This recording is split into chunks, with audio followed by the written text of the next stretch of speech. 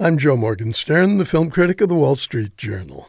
In the new action-adventure Kong Skull Island, a bunch of scientists and explorers go looking for the latest incarnation of King Kong.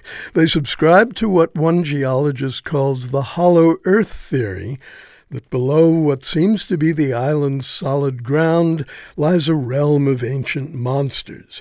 The people responsible for this lumbering production are betting on a hollow spectacle theory, that international audiences will turn out to see the old chest beater once again, as long as Kong is big enough and loud enough, even if there's nothing beneath the surface of the story. This time the expedition is set in the 1970s. The Vietnam War is winding down disastrously, and the Landsat program has just begun mapping the globe from space. Lots of talk is talked about maps. Skull Island, we are told, has defied discovery until now.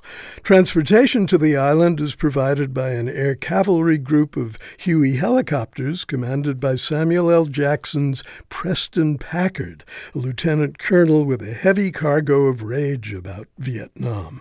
"We didn't lose the war, we abandoned it," he tells Brie Larson's Mason Weaver. She's a war photographer who describes herself as an anti-war photographer. Getting to the island consumes the first 40 minutes of the film. The choppers evoke the definitive logo of the definitive film about the Vietnam War, Apocalypse Now, by flying in silhouette against a giant yellow sun in an orange sky. This amounts to a hollow tribute theory. Raise your own game by borrowing imagery from your betters. Then Kong Skull Island repeats the shot with an additional element that Francis Coppola never thought of. Kong himself towering above the tropical forest and hoping for a comeback as he hurls passing choppers to the ground. Kong certainly is big and stunningly loud.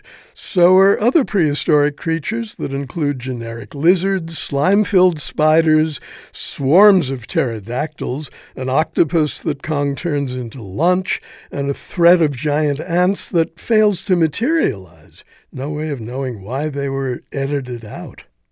I've gone on about the creatures because there's so little to say about the humans, who have very little to say about the creatures because the writers haven't given them enough lively dialogue. Tom Hiddleston plays a steely-eyed tracker.